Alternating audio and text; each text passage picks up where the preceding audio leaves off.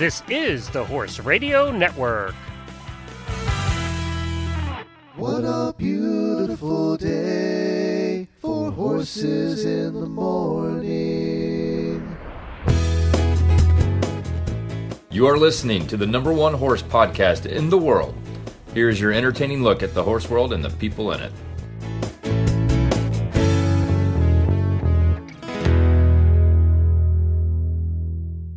Well, hi, everybody, and welcome to episode 512 of the Stable Scoop podcast on the Horse Radio Network. This is our Equestrian Roundtable show.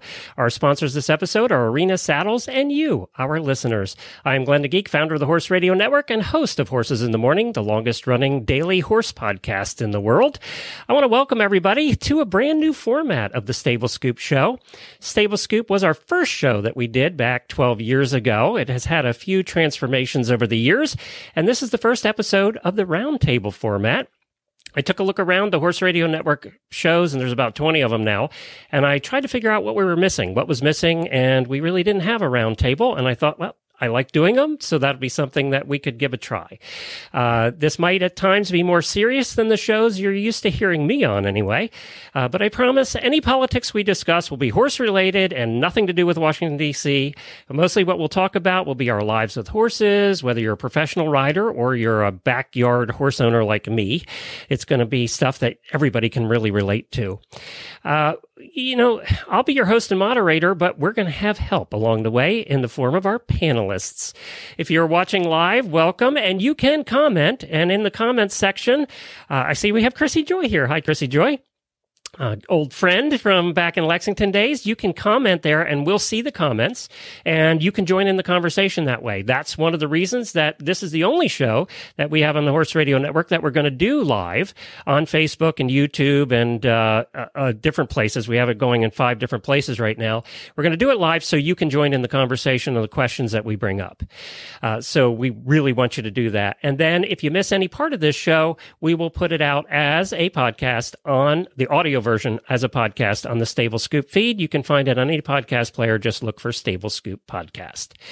We're going to be here every other Wednesday night at 7:30 p.m. Eastern Time. So we'll have a set schedule so you can join us. Our panelists, however, will rotate. We have 3. 2 are going to be podcast hosts or industry leaders, and 1 is going to be a Horse Radio Network listener or one of our terrific auditors, which are super fans. So a lot of them I see are watching already. So tonight, joining us for this roundtable, I like to introduce them one at a time if I can. I thought we would start with the person who helped me get the Horse Radio Network started all those years ago, my good friend, Helena B. Hi, Helena. Hi, Glenn. Hi, everybody.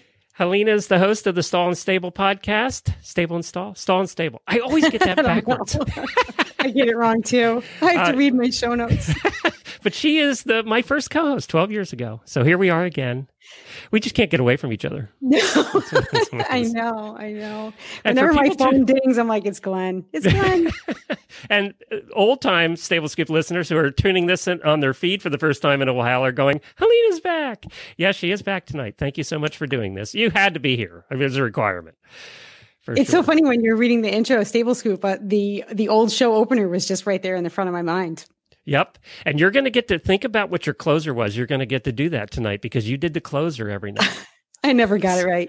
No, she never got it right. In 500 episodes, it was never right.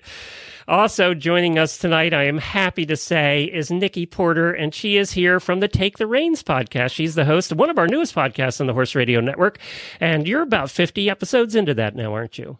I am exactly 50. That's right. So coming out with 51 on Tuesday. Thanks for having me. Super excited. And you're representing the entire country of Canada for us tonight. No pressure. You're in Nova Scotia, right? I'm in Nova Scotia. That's right. Well, welcome to the show. Thank you for joining us. Helena's in Rhode Island, so we got 2 cold weather people here. And I wanted to do industry experts or hosts of our shows. We have 34 hosts now on the Horse Radio Network, so I figured that we could do the show for a long time and never run out of hosts to join. But also, I wanted to make sure that we got listeners involved. And we have a terrific group of listeners. They're called auditors. They actually pay a little bit each month to help support the network.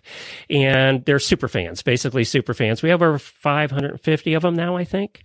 Wow. So I wanted to bring one of those on tonight, and her name is Jaclyn Burke. Hi, Jaclyn. Hey guys, good evening. And you're out of close to DC in Maryland. Yep. So we're about 45 minutes outside of Washington, DC. And what's the name of your farm? Hablin Hills Equestrian. And you're an eventer. I'm an event rider. Yes, sir. You're full-time, right? You're a professional? Yep. Professional. I competed at the FEI level and have a string of young horses I'm bringing along right now. And you do a lot of teaching, I understand. Lots of teaching, training. It's a full-time gig. So it's a good time. Well, good. Thank you for joining us tonight. You've been a listener to our shows for years and years. Oh my gosh. I think it's been over like 10 years. I think I started with the WEG show back in like 2010. So, yeah. Well, you'll be happy to tune into this morning's Horses in the Morning. We had Samantha on, who was my co-host for the WEG show. She was on the show this morning, so she'll be joining. So thank you, Jaclyn, for representing the entire listening audience. Pressure. No, I basically get to host it, do nothing. So I have the good job here tonight.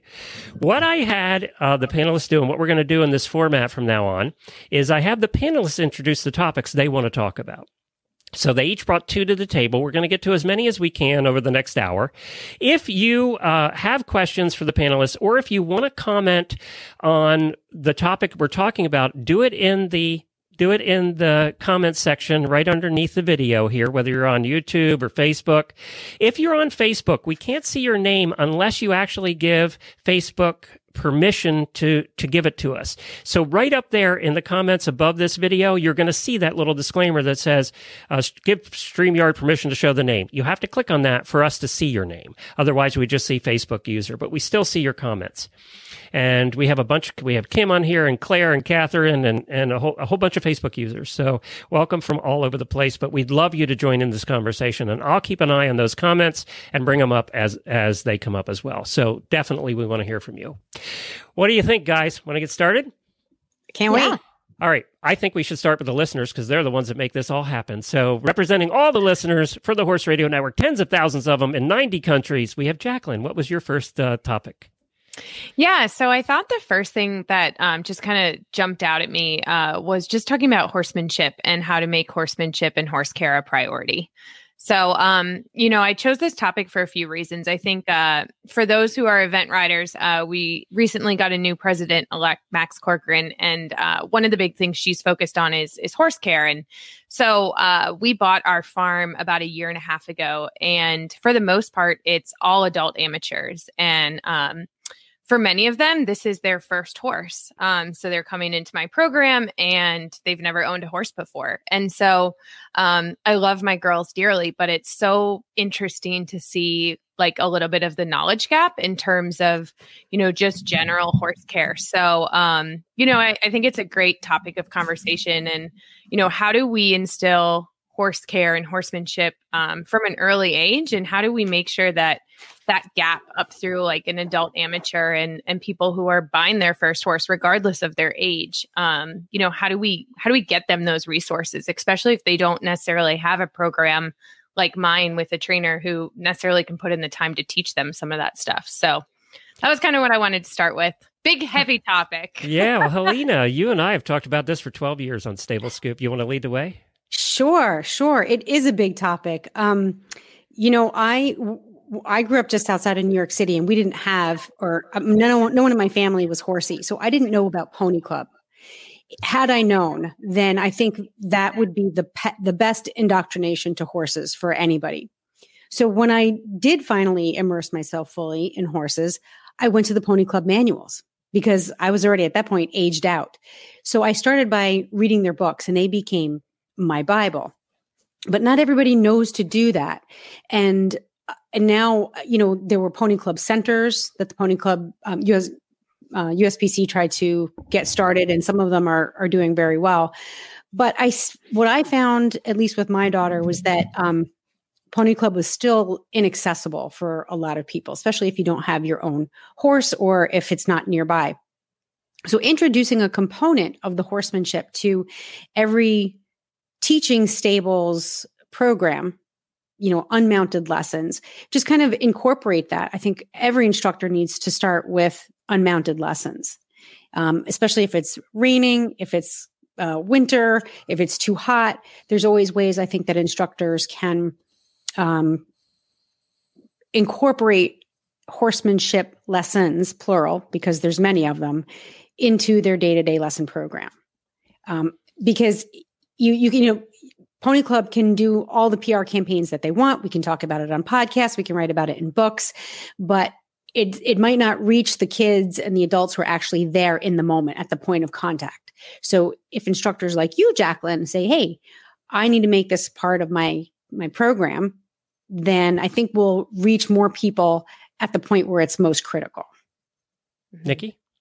Absolutely. I love this topic. So my business partner and I actually just started a business called Informed Equestrian because of this conversation that we kept on having. And it was that I came from years of Pony Club. And so I was heavily immersed in it and I didn't know any other way. I thought that's how everyone learned about horses. And I always had access to information.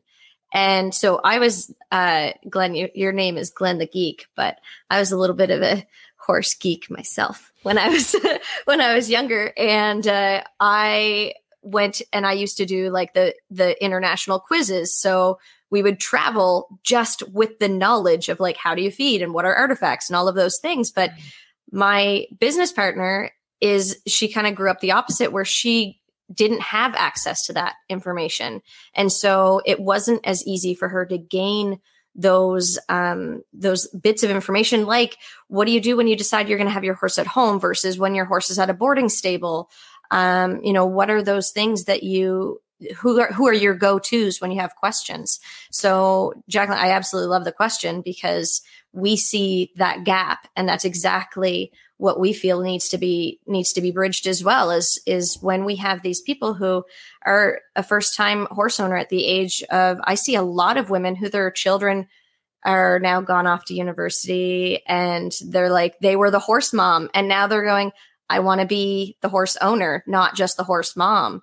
And, maybe their daughter or their son wasn't in Pony Club either. Like, where did they get that information? So I love that there's a conversation about bringing it into programs and not just relying on Pony Club. Or for us, there's 4-H here. So I was in Pony Club. It was very popular, but it's not popular where I am here. It's 4-H is popular here. So let me throw a wrench in this and see how many people I can piss off. I think that actually the farm owners and lesson givers, the people teaching the lessons, are a little bit to blame for this too, because part of what we've done over the last 10, 20 years is we want to get as many lessons in as we can a day so that your rider who's brand new, and it's not only kids, we have more adult women who are in that 40 to 60 range coming into horses than almost anything else right now. That they always wanted to have a pony, as Nikki said, and now they're getting one, or their kids had one, and now they're getting one. And part of the problem is we show up and the horse is tacked up. They have no chance to learn horsemanship because the barn is partly to blame too, because they basically want them in and out because they got more lessons coming in. I understand it's a business. So I get that too. But how do you overcome that hurdle where I'm trying to run a business as a farm owner and giving as many lessons as I can? I don't have time to teach all of that, how to brush a horse, how to pick feed, how to look for injuries, how to do all of that horsemanship stuff, right? Because I'm not training the horse, I'm training the person, how to ride a horse. So I don't know. Is that the responsibility of the owner or not? I think it's the responsibility of the instructors. Sorry. We're all like, bleh. Yeah, go ahead, Helena. Because it's our responsibility. We're the ones who know better. And a lot of times our students, I'm not a teacher, I'm not an instructor, but I'm saying us, they don't know what they don't know. They don't even know where to look for the information. So the responsibility is on our shoulders to say horsemanship is a prerequisite before you get in that saddle. Now, how do you turn horsemanship lessons into the same kind of profit center that you do for mounted lessons? Okay, maybe you'll take a little bit of a hit, but if you're charging enough, then your clients or your students will feel the value. So if a horsemanship lesson is $50, then they're like, wait a minute, this is kind of expensive, but it must be important because it's almost as expensive or just as expensive as my mounted lessons. Mm-hmm. So you need to create some value by charging what you think it's worth. That's exactly what I was thinking as well, Helena, because it's all in the value. Whatever you value is what you can teach to your students. So if you value, whether it be horsemanship as in learning the grooming and the feeding and all of the care of a horse, as well as the groundwork and the mounted, if you can have an equal value on all of those, you said what they don't know. If they're coming to a new program, they've never done this before. How amazing would it be to enter into a program where you're set up to say, like, okay, the first 2 weeks that you're with us, you're on the ground, and these are the things that we're going to teach you, and it's the same monetary value as when you're in TAC. I think that's fabulous. And Jaclyn, don't we always have two kinds of students? You have the kind of student who really wants to learn everything. They want to learn how to brush and clean feet, and they want to be there when the vet comes, and they want to see the teeth float, and they want to just learn everything. And then you have the student that shows up that doesn't want any of that. They just want to learn how to ride and jump jumps.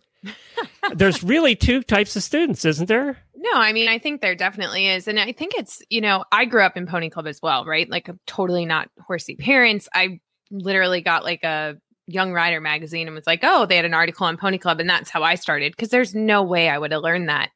And I think it's the gap is not necessarily the basic horsemanship. I think to everybody's point, right? Like, at least a lot of the barns around here who have those entry level lesson programs, they do seem to make, how to tack your horse, cooling off your horse. That I think it's the second layer of information, right? It's wound care. It's how do you wrap a foot, when there's an abscess. It's like all of those things that, if you're your traditional lesson barn, you're not going to get. And to your point, Helena, like, if you haven't been in Pony Club and gone past, your D3 rating, those are the things you're not really going to see. So I think that's, to me, it's not the basic horse care. I think that's getting accomplished.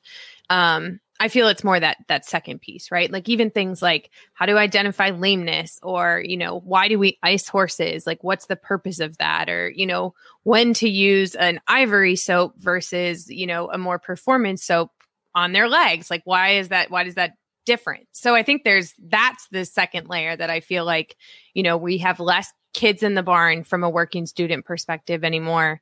Those things, barn rats hanging out. Like, I just see less and less of that. So how do we not lose that secondary layer, if that makes sense? But doesn't that require them to be a barn rat to actually be hanging around to see the injuries and to help with that kind of stuff? They're not going to get that when they show up for a lesson and go home an hour later. 100%. But I think, is that still kind of, something that can happen in today's world, right? I mean, I don't teach a lot of kids, but, from my colleagues who do, right? Like, their parents take them, they're there at the barn for an hour, even if they own their own horse, and then they're running there, to another sport or another activity, or have to get back for homework, or, it's this like endless wheel. So how do you, I think it's just an interesting dynamic, especially, I think now with like Safe Sport, I don't know how much anybody follows that piece, but I think that makes this all even harder, doesn't it? Yeah, no, especially the barn rat thing. My parents dropped me off at a barn when I was 10 years old. Like, I don't even know if legally you can do that anymore, right? Like, I'm not really sure. So it's funny you brought that up, because Kimberly has a comment. She said, then these kids go to high dollar shows and the parents pay for grooming, braiding, etc. The parents have some responsibility in this too, which is kind of what you're saying in a roundabout way. Is the parents also have some responsibility in this? Yeah, I think, Helena, I love the idea of horsemanship lessons. Like, I think one of the things I really wanted to do was as I think about my own program, right, is, having, whether it be like a monthly meeting with all the girls, or maybe we bring a topic, but, I'm not going to lie, it's not something that I've been able to implement yet. But one thing I did do, I have all the girls like fill out like a goal sheet every year. So what I did do for 2021 is I was like, what is like 2 or 3 things that you want to learn off the horse? Right. So I think, to like your point, Glenn, like, it's on the instructors. Like, I that's something, hey, this is something I can do like immediate. And that when we go back to like, look at this in 2022, like, it's my job to make sure that you learn to those things and feel confident to be able to address them. So just like something quick that came to mind for me. Nikki, I want to go back to you, but Rachel says, I agree with Glenn. As a trainer, it's really hard to add a second layer. Parents pay for an hour lesson and have the kids ride, not to learn horsemanship or management or wound care. It's a hard thing to help teach the kids if they are on the wheel of one activity after another. I don't know how you overcome that one. That one's a tough one, isn't it? I mean, maybe you can replace a mounted lesson with an unmounted lesson. And if you're the authority, I mean, it depends. If the parent is saying, as the trainer, as the instructor, you're the authority, you're here to teach my child, or you're here to teach me, maybe a young adult, then it's hard for them. I think as the trainer, you have the freedom and the responsibility to say, we're going to make this a part of your program, period, end of story. Like Jaclyn said, maybe once a month, maybe pick a topic. And to spin it in such a way that the student feels empowered by what they're going to learn, instead of as a punishment, like, I'm here for an hour and I can't ride. And, where you turn it, you flip it around and say, you're here for an hour and I'm going to show you how to wrap a horse so that you can do X, Y, Z, or you're going to be the best rapper there ever was. I was the worst rapper up until 6 weeks ago. 6 weeks ago, I couldn't do polos. I couldn't do standing wraps, nothing.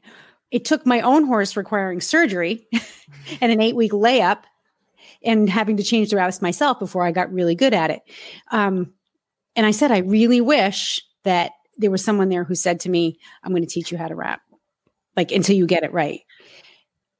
I think, sorry to jump in here. I think, I don't know if it was on one of your podcasts, Glenn, or not, but, somewhere I heard, and this just, Helena, to your point, even something simple as, to your point, rapping. There was a podcast I was listening to, and the trainer made the kid or the working student come to every lesson with 3 braids in the horse's mane so that, it became routine and they learned how to do it, not just at the horse show. And you were not allowed, every lesson, those braids got judged. So I think it's like the same idea, maybe even on the rapping side, right? Like, hey, every time, I want you to walk into the lesson, with polos on or a standing bandage, and we're going to take it off. But, I think there's little things that maybe we're just not doing a great And that doesn't take up a ton of extra of your time as the instructor. Right. Yeah, I like that idea, actually. Yeah. That one little thing each time. Yeah. Exactly. I mean, it's just getting my head thinking a little bit about how do we keep it business-wise, bringing income and, biggest bang for your buck, but also trying to instill this, hey, there's so much more than, the 10% of the time that you're actually on the horse's back. Well, Jaclyn, we'll end with this and we'll go on to the next topic. Catherine, who I believe is one of your barn rats, says, I believe that being a barn rat, experiencing all the aspects of horse care and horsemanship is an important opportunity, no matter your age. I've been unfortunate enough to be tortured by Jaclyn on a regular basis at the barn. No, she didn't say that. I added that at the end. I do have a Catherine, so it probably is her. It's her, because she said she's been fortunate enough to be able to benefit from this. So there you go. I love that. Well, thanks, Catherine. I appreciate it. Oh, no, she's not. She's not. She's Nikki's. Oh, she says, I've been able to benefit this from Nikki and her husband, Mike. Oh, I thought this was Jaclyn. Oh, look at you. Funny. Good job, Nikki. You're torturing him up there, too.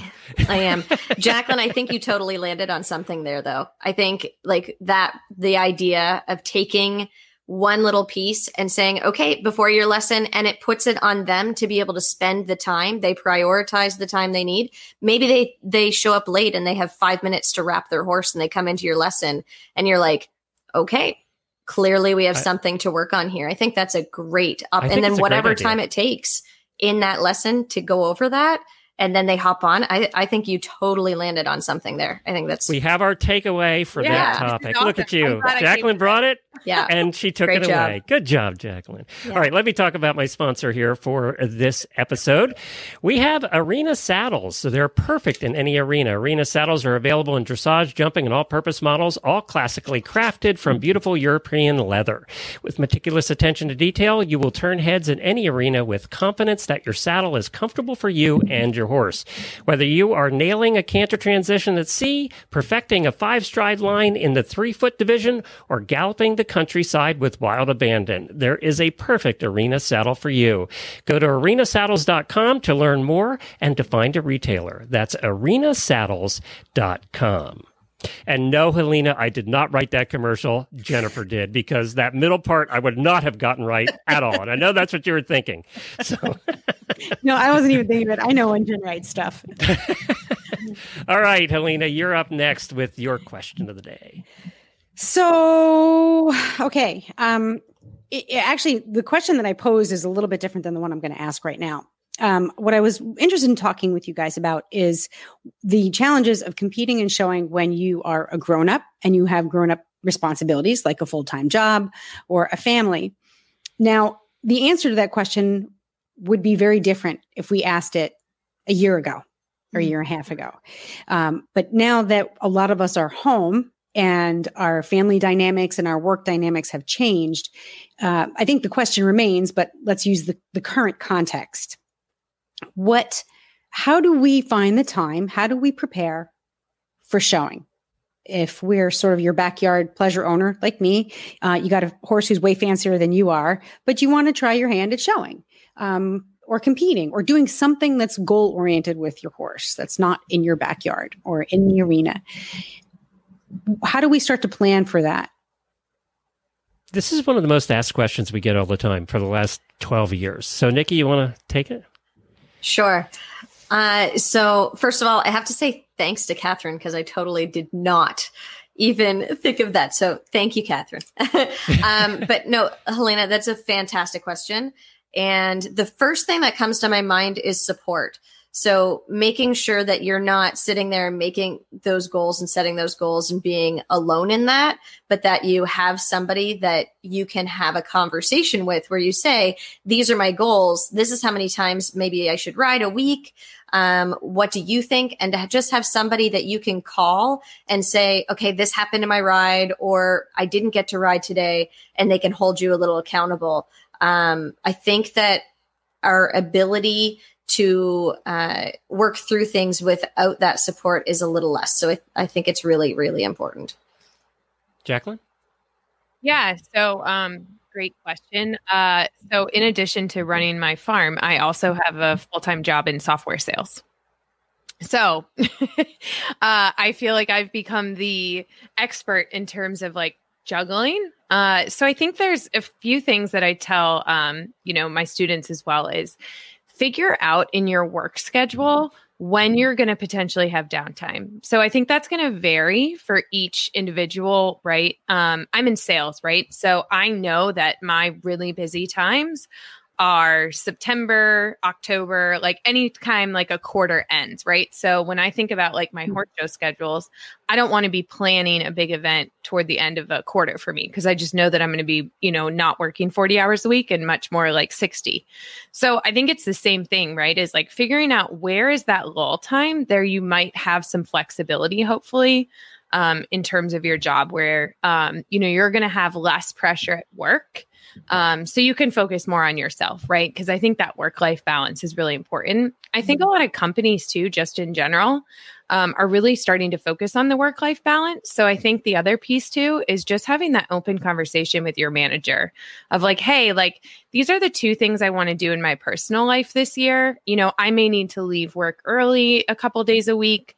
I find that if you're actually more open with your manager and your team in terms of like what you need, they tend to be like much more open.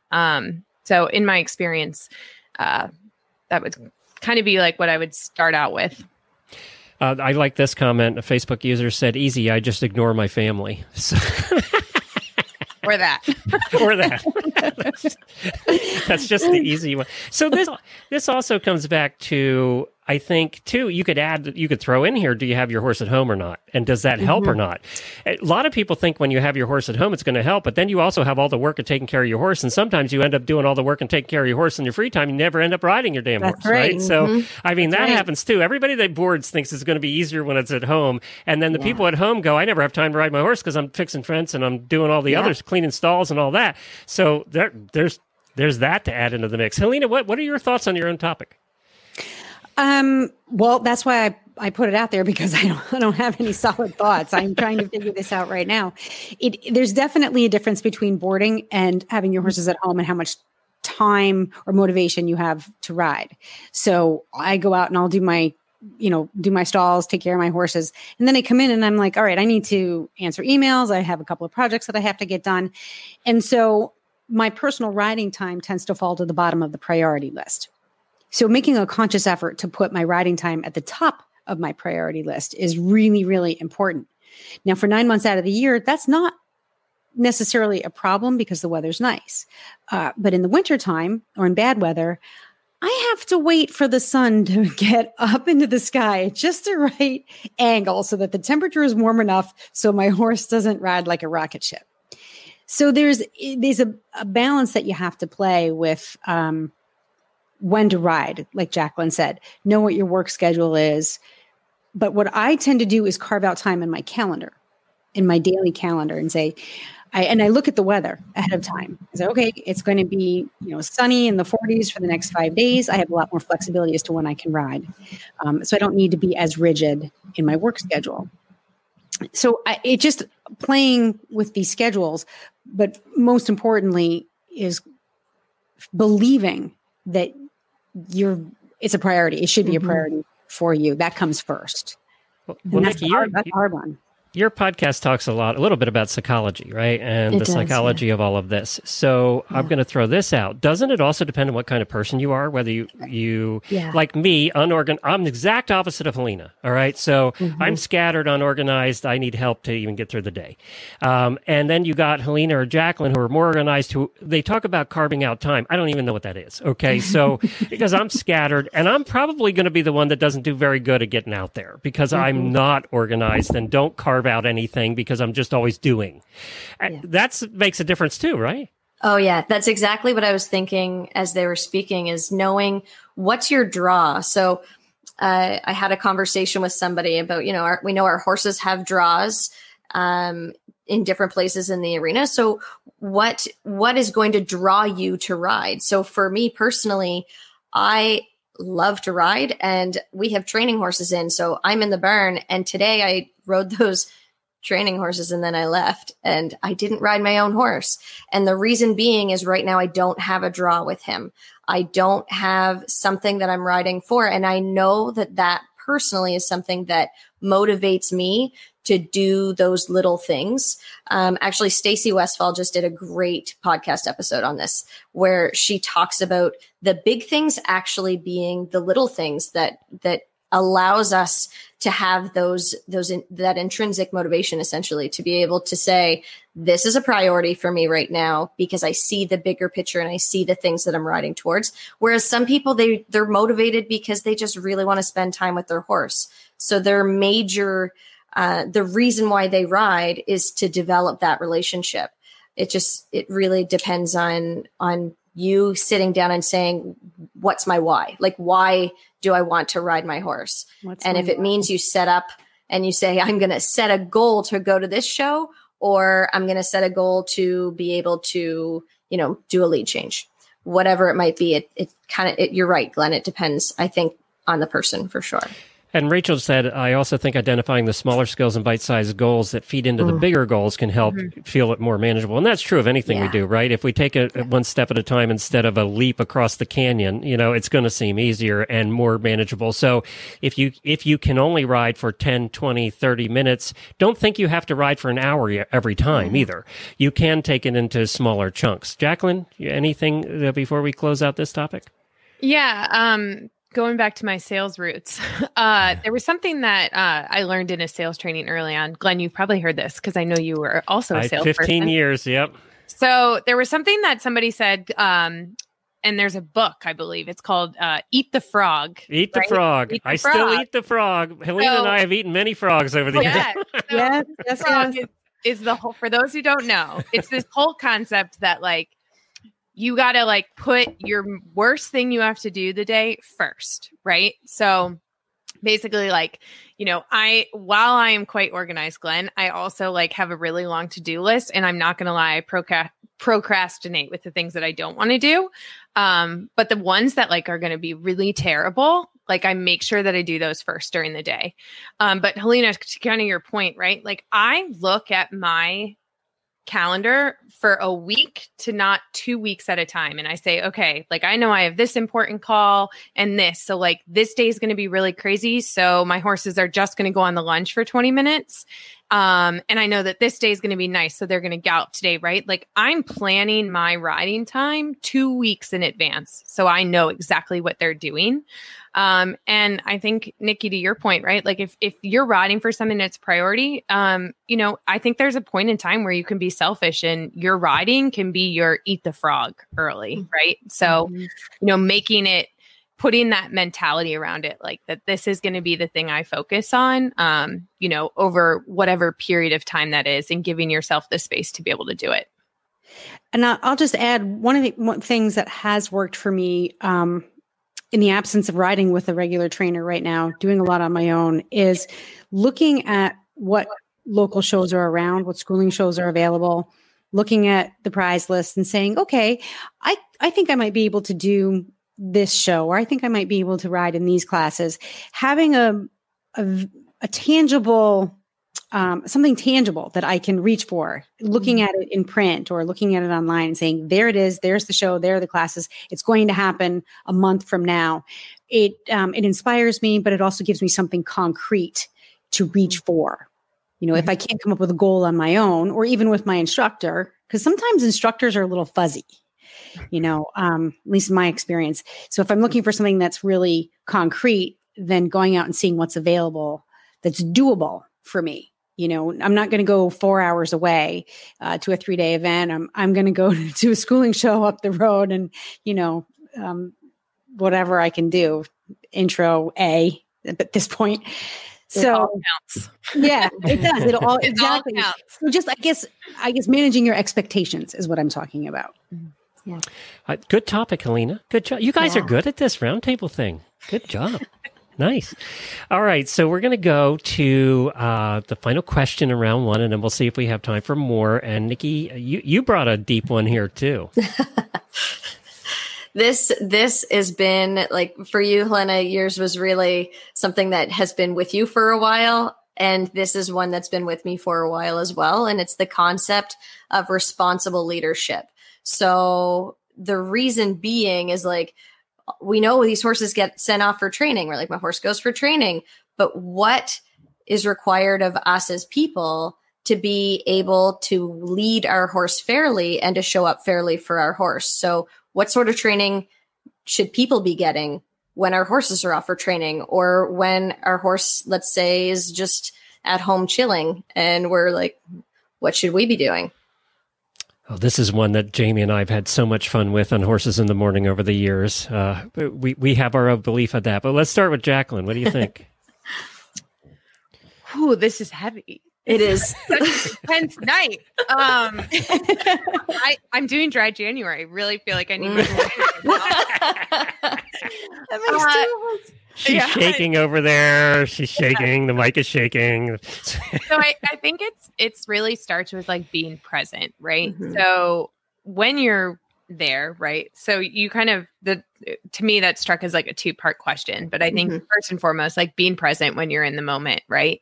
So kind of bringing this all full circle. If you only have an hour with your horse for that day, where you're, like, dedicated training time, or 30 minutes is, like, turning off the phone, turning off your notifications, right? Like, whatever that is. I ride with headphones, and I actually put music on, and I, like, disable my, like, text and stuff so that people, like, can't bother me during my, like, 25 minutes I'm going to do dressage, right? So I think it starts with being present. But I think when you mentioned, like, sending your horse away, and, if your horse is out for training or whatever that is, when you have that period where maybe you're not dealing with them every day or routinely, is keeping the communication lines open with whoever that is, right? Mm-hmm. So if I have a horse in training, I'm trying my hardest to make it a point to connect with the owner almost daily, if not every other day, in terms of, like, hey, this is the horse's schedule for the week. Here are the things we're doing. And then allowing, like, building in time that they can ask questions about, like, what's going on, right? Because I think it's so, if you send your horse to me for 30 days and I hand it back to you, that doesn't really do anybody any good, right? So like we got to make sure that, I'm giving you back something that you feel like you also benefited from. So do you require them to take a lesson or two with you before you give the horse back, or to come over and ride in your presence? Yeah. So actually I have an off the track thoroughbred, the chestnut mare, that we picked up in, December, so right after Thanksgiving. And the owner's been great. This is a first horse for her. But she has a lot of horse experience, right? She's galloped race horses at the track, but she's never really had like her own competition horse. So I would say she has come to the barn almost 80% of the rides or groundwork or whatever we're doing and come and watch, right? Just to be able to like ask those questions and bringing it full circle, right, to like the horsemanship conversation. Well, why do we do the same thing for 3 days in a row and then maybe the horses go on a trail ride? Like, why is that important? So I think there's just that aspect too, right? And even if your horse is gone to a point where you can't go see him, visit them, I think those conversations, like that should be an expectation of the trainer you're sending them to be able to have that open dialogue so that you can be benefiting too from what's going on. Mm-hmm. Yeah. Helena, anything? I have so much to say about it. I have so much. I'm going to do my best to be concise. I think, okay. So one of the things that I believe in terms of showing up responsibly for your horse, being there, is self-observation, is having a real clear understanding of where you're coming from, what your strengths and weaknesses are, where you are mentally and emotionally at any given moment when you're working with your horse. What space am I in right now? Sometimes we can't change that space. Sometimes our lives just put us in that space and then suddenly we're working with our horse and we can't change where we just came from. So if that's the case, you have to be able to identify, I'm in this strange space. What can I do with my horse when I am frustrated, tired, excited, chill, right? So there's self-observation, identifying where I am in that space, and then matching that up with whatever horse I have that day. Because there's 7 days in a week, I'm going to have 7 different horses. 1 thoroughbred mare with 7 different horses, right? So committing to observing oneself and one's horse, I think is number one. Something that I just came to realize is that at some point, you're going to say, I'm struggling, I'm trying, I'm working really hard, and I'm still not breaking through that sound barrier. Why? What's happening? There's something that I can't control, that I can't change. And that's the time when you need to reach out for help. Mm-hmm. And I just had a conversation with Chelsea Kennedy. She's a trainer up in Maine. I was introduced to her through Tick Maynard, and she has just this great mix of Eastern and Western philosophies that she uses. And she was the one who said to me, it is really and truly, I promise you, okay to ask for help. You don't have to do this by yourself. So observing myself, observing my horse, reaching out for help and realizing that it's okay to have help. Both of those things build a more confident, present human for my horse. And then the third thing I realized is that leadership, a lot of us want to love and kiss on our horses. We want our horses to be sometimes the thing in our lives that we don't have. We kind of expect our horses to fill a gap that we're not getting elsewhere. And here's where my ADHD messes me up. I completely lost my train of thought. Filling in the gap, our horses being there. That's it. It's gone. Poof. My meds wore off. I got nothing. My pony refuses to cook dinner for me, though. Oh. He's just not there for me. I got to tell you. I got it. I'll wrap it up. I promise. Is leadership. So in looking at my horse, instead of my best friend or a puppy dog or a pet or even, an athlete, she's like my employee. I can love her. I can respect her, but I need to teach her. I need to manage her sometimes, but there's times where she needs to work for me. So if she pins her ears and says, I don't want to, or if she's a little backed off one day, or she's just not cooperating, there's times when I have to say, listen, we need to work. Let's push a little bit. But I give her the opportunity to say, I really can't today. Something hurts. I don't understand. So looking at my relationship with her as more of an employer has made me feel more like a leader, and embracing that feeling, she's responded appropriately. Danielle says, Brent Graff said, horses are great therapy, but they are not our therapists. Yeah. That's a good line, actually. That's Nikki, you want to end one last comment on this, and then I think we'll have time for one more. Yeah. So I love everything about that. It's Helena, that was fantastic, and I can see that this is like one of those topics that you're probably personally diving into with your horse as well. And the one thing that kind of made me really aware of this conversation is how annoyed and frustrated I get when someone shows up and asks something of me that they're unable or unwilling to do themselves. And so then I started looking at my relationship with my horse and saying, okay, I'm asking you to do these things. I'm asking for you to be able to relax. I'm asking for you to be able to let go. I'm asking for you to be able to trust and focus and work hard. And am I able to do any of those things myself? So those questions I ask myself on a daily basis with my horse, and it changes on a daily basis, whether I'm able to relax, whether I'm able to focus. I have a lot of people who say, oh my gosh, my horse just won't focus. And then I have a conversation with them and they say, I have a really difficult time focusing. And so I personally believe it's our responsibility as a leader to be able to work on those things outside of work, show up for ourselves and say, what am I lacking in? What am I weak in? What are my strengths? How can I really play to those? But how can I also, outside of my work and my horse, strengthen my areas that I am going to ask of my horse? So that's really, that's really what drove me. It was like, man, I don't like it when that person says that to me and they can't do it themselves. I'm like, oh, wait a second. Good topics here, guys. All right. I'm going to give you guys a chance. Let's start with Helena. I'm going to give you an opportunity here to do an elevator pitch. So this is the Reader's Digest version, and give your podcast a plug. Stall and Stable, ideas for happy horsekeeping. It kind of fits into that last question.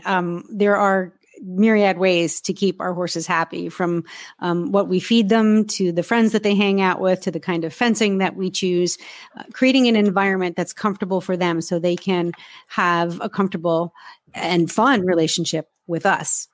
Sometimes it's, the place that we put them in, and sometimes it's the people we put them around. Yeah, good job. And it's stallandstable.com, right? Yes. Very good. All right, Nikki. All right. So Take the Reins podcast is a personal growth podcast for horse owners who are looking to show up as their best selves, both in and out of the barn, and just really guidance to be able to do that, and understanding that how we show up in one place in our lives is how we show up in every place. And our horses are one of the best teachers to be able to tell us how we're showing up and areas that we can improve. And they're the first ones to tell us, and they're the first ones to tell us what we need to work on, and the first ones to tell us when we're accomplishing something.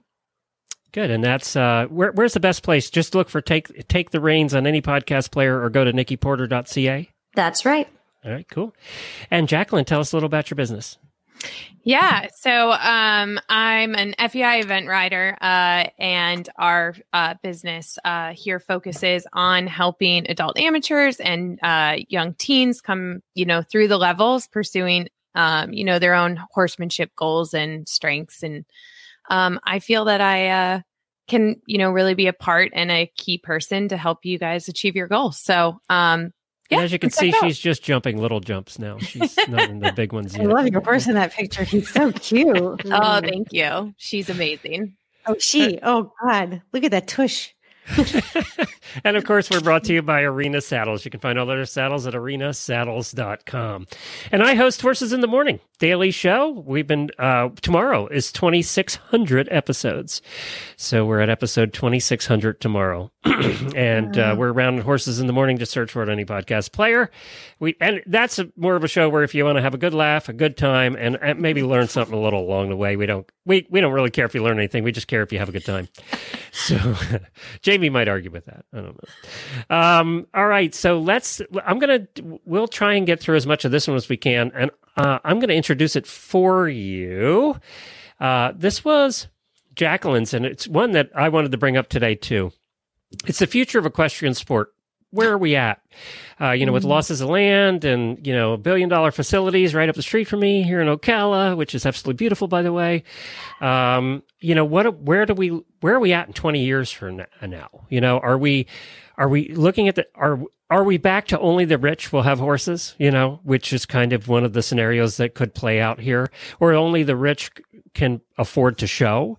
Are we seeing less and less kids coming in? Where are we at? Where are we going to be? And Helena, I know this is partly what your show tackles anyway, is kind of this broader picture of land ownership. It's something we've been talking about for years and years and years in fox hunting, especially. Yeah. So where do you want to go with it, Jaclyn?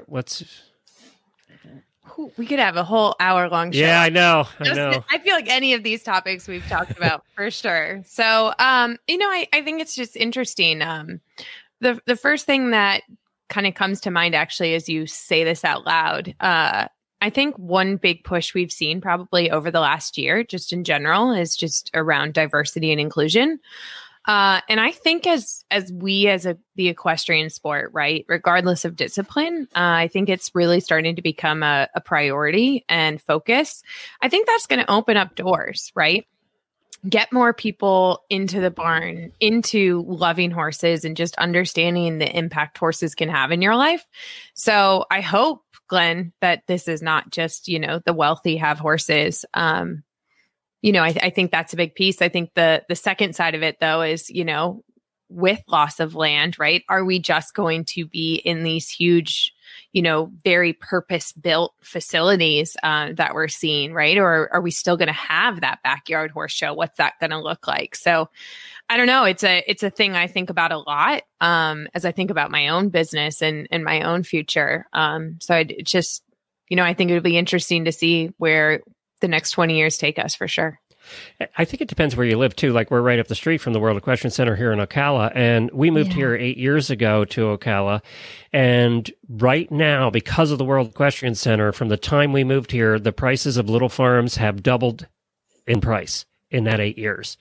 And rents right now, what you would have been paying maybe $1,200 for a house and a little barn, right now will cost you $3,000 to $4,000. And that's in a matter of 8 years because of that facility going up. So I think it depends where you live too.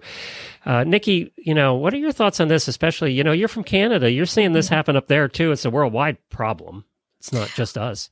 Well, it's interesting because I may be from Canada, but I'm from Nova Scotia, and our horse world, I want to say it's like 5 years behind most places. But when I think of like large facilities and are there going to be the backyard shows, the problem I see with the backyard shows is that not enough people are supporting them. So there's a possibility of them kind of dying out. But unfortunately on our end, we don't have all of those big shows to be able to then alleviate and like give us somewhere to go and to fill the space. So personally, if I want to go to a big show, I have to travel quite a distance. But we do have really passionate people on this side of Canada that we're looking at, how do we grow? And in my eyes, in the last 10 years, our horse world has grown significantly. And I feel like it's in a really positive direction.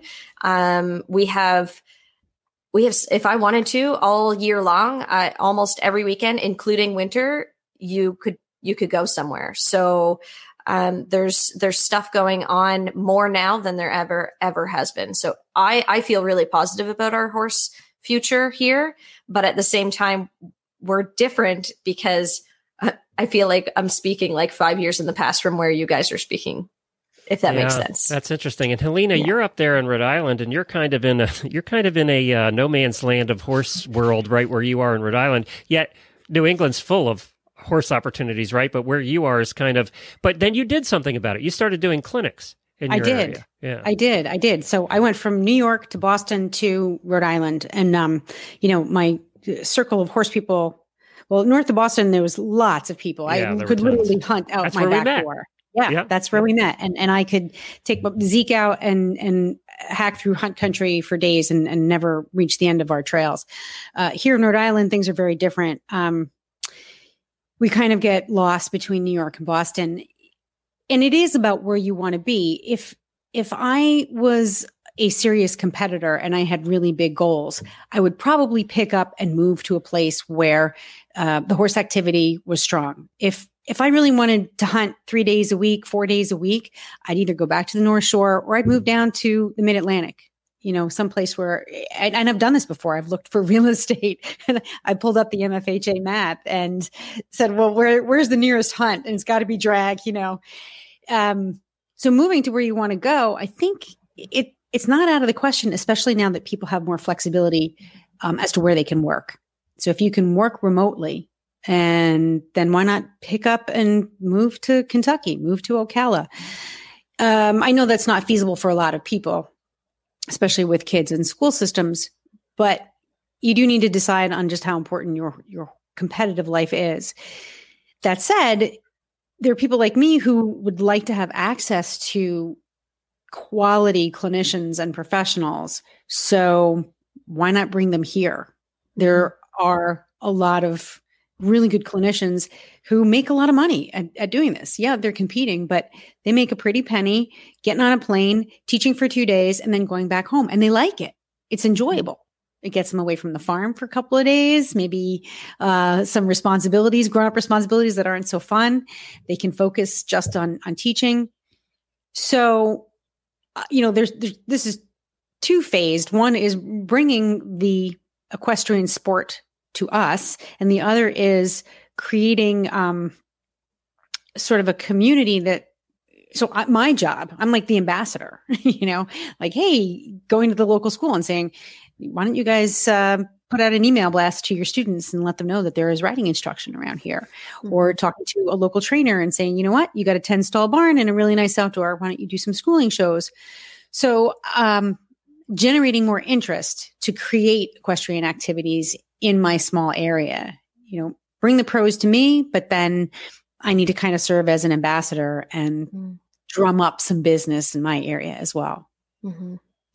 If you don't mind, I'm going to speak to that because I think that's something that we're doing really well in Nova Scotia is we have people who have made it their mission to bring professionals in. And we have one gentleman, Jim Anderson, who comes from out west, and he's here for a full month clinic. And it is full, I think, 2 years ahead now. And so people are starting to be exposed to so much good horsemanship. Then what happens is those professionals come to your area and they teach people.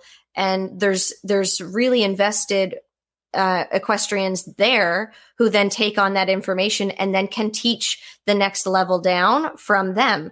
So what's happened is that information's come to us. The information then stays, they learn, they invest, and then those who have invested then start teaching. So it's really created a really interesting and awesome dynamic of learning within our province. So good on you for really bringing those clinicians in, because I think it's a very important part of the growth. Yeah, that's exactly what we're trying to do with the Stall and Stable Pro Clinic series. Exactly. Perfect. Is raise the bar so that, when we're having train the trainer sessions, so these clinicians come in and the trainers can take that, because we got a lot of junk. I mean, we've got a lot of bad advice and bad horsemanship that's being propagated around here. Again, because no one's really paying attention. Mm-hmm. When you fly under the radar, you get away with a lot of things that you shouldn't necessarily. So bringing in that level of quality kind of exposes what's good and what's bad about horsemanship in the area, and hopefully we'll raise the bar a bit. Yeah. Well, good job, guys. That's it. Our hour's up. I'm gonna have Just to say like goodbye that. to you. That's it. It's over. Show's I have done. 977,000 more things to say. Thank you. This has been great. You guys were great first panelists, by the way. I couldn't have picked better here today. You guys were wonderful. Appreciate it. And we'll have you back here at some point. But we are going to rotate the panelists because we kind of want to get different voices again from around the world. But we'll definitely have you back. Really appreciate you being here. Thanks to all. Let's give an applause to everybody commenting. Everybody was commenting away today. The listeners are great. We really appreciate you guys joining us as well. So one more chance. Helena, where do you find your show? Stallandstable.com. Nikki. NikkiPorter.ca. And, of course, you can find both of their shows, Take the Reins and Stall and Stable, on the Horse Radio Network. And Jaclyn, you can find her up there. She's going to be hiding this weekend under her pillow, hoping not to get into the middle of a riot up there near D.C. I hope you're not going into town this weekend. Let's hope not. I'm just not leaving my farm. You better not. Until I come see you, Glenn. We're safe down here. I don't predict any rioting in Ocala this weekend, so you should be safe. I'll be down there soon. Yeah, we'll hope to see you when you come down. And Jaclyn has started now being kind of an unofficial fill-in co-host on Horses in the Morning. She gave it a try the other day. That's why she has an official-looking mic now. Mm-hmm. And you were terrific. You were great. Oh, thank you. Yeah, it was so much fun. And that's the point where she called up her boss and said, I'm not selling any of this thing this morning because I'm going to do this radio show. I just didn't tell them. Oh, yeah, nobody's listening. It's fine. You know what? Hey, when you're in sales, it's again, about the bottom line. That calendar. You book it far enough in advance, no one can bother you. You can find me at Horses in the Morning, just horsesinthemorning.com, or Horses in the Morning on any podcast player. 5 days a week, way too much me, but I'm there if you want to join in. Tomorrow, we actually are hosted by Jennifer, my lovely wife, and Mary Kitzmiller. They do their training episode once a month. I know that's one of Helena's favorites. Wicked. So, yeah, she listens to that every month, and they'll be back here tomorrow talking horse training on tomorrow's episode. And then Friday, we do a little really bad ads, which is a lot of fun as well. And if you didn't catch this whole show, if you're watching live and you didn't catch the whole thing, just go to Stable Scoop on any podcast player, subscribe, and you'll hear the whole thing. We're going to put it out in audio form. Plus, we haven't done crap over 12 years. We were really bad at this. We've done poorly at getting our YouTube channel going. We're doing that now. We're going to get the YouTube channel going with these videos. So subscribe on YouTube. Just search for Horse Radio Network. Subscribe over there. Part of the reason we want to get YouTube going is we're doing a little road trip at Horse Radio Network here this summer in August, providing we have vaccines in our arms by then. We're going to be taking our brand new RV, and we're going to be going on the road for a month in August. We're staying east of the Mississippi this year, and we're going to be staying at listener farms all over. Jaclyn, get your farm ready because we're staying at yours too. Already.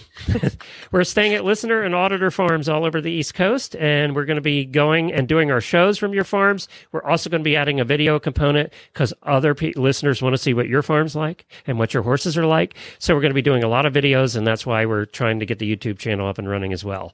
So we're going to be doing a vlog series for that road trip. Next year, we're probably going to do a longer trip, 6 weeks out west of the Mississippi. So visiting listeners out there. It's something Helena knows I've been talking about this for 12 years. He has. It's come close a few times, so it's really nice to see finally coming to fruition. Yeah, well, you know what? I want to come with you guys in the West Coast. You're allowed to come visit us. You're allowed to come along. No, I want to come along. I want to stay away. Yeah, you can come along. We have an extra extra bed. I saw that rig you got. It's huge.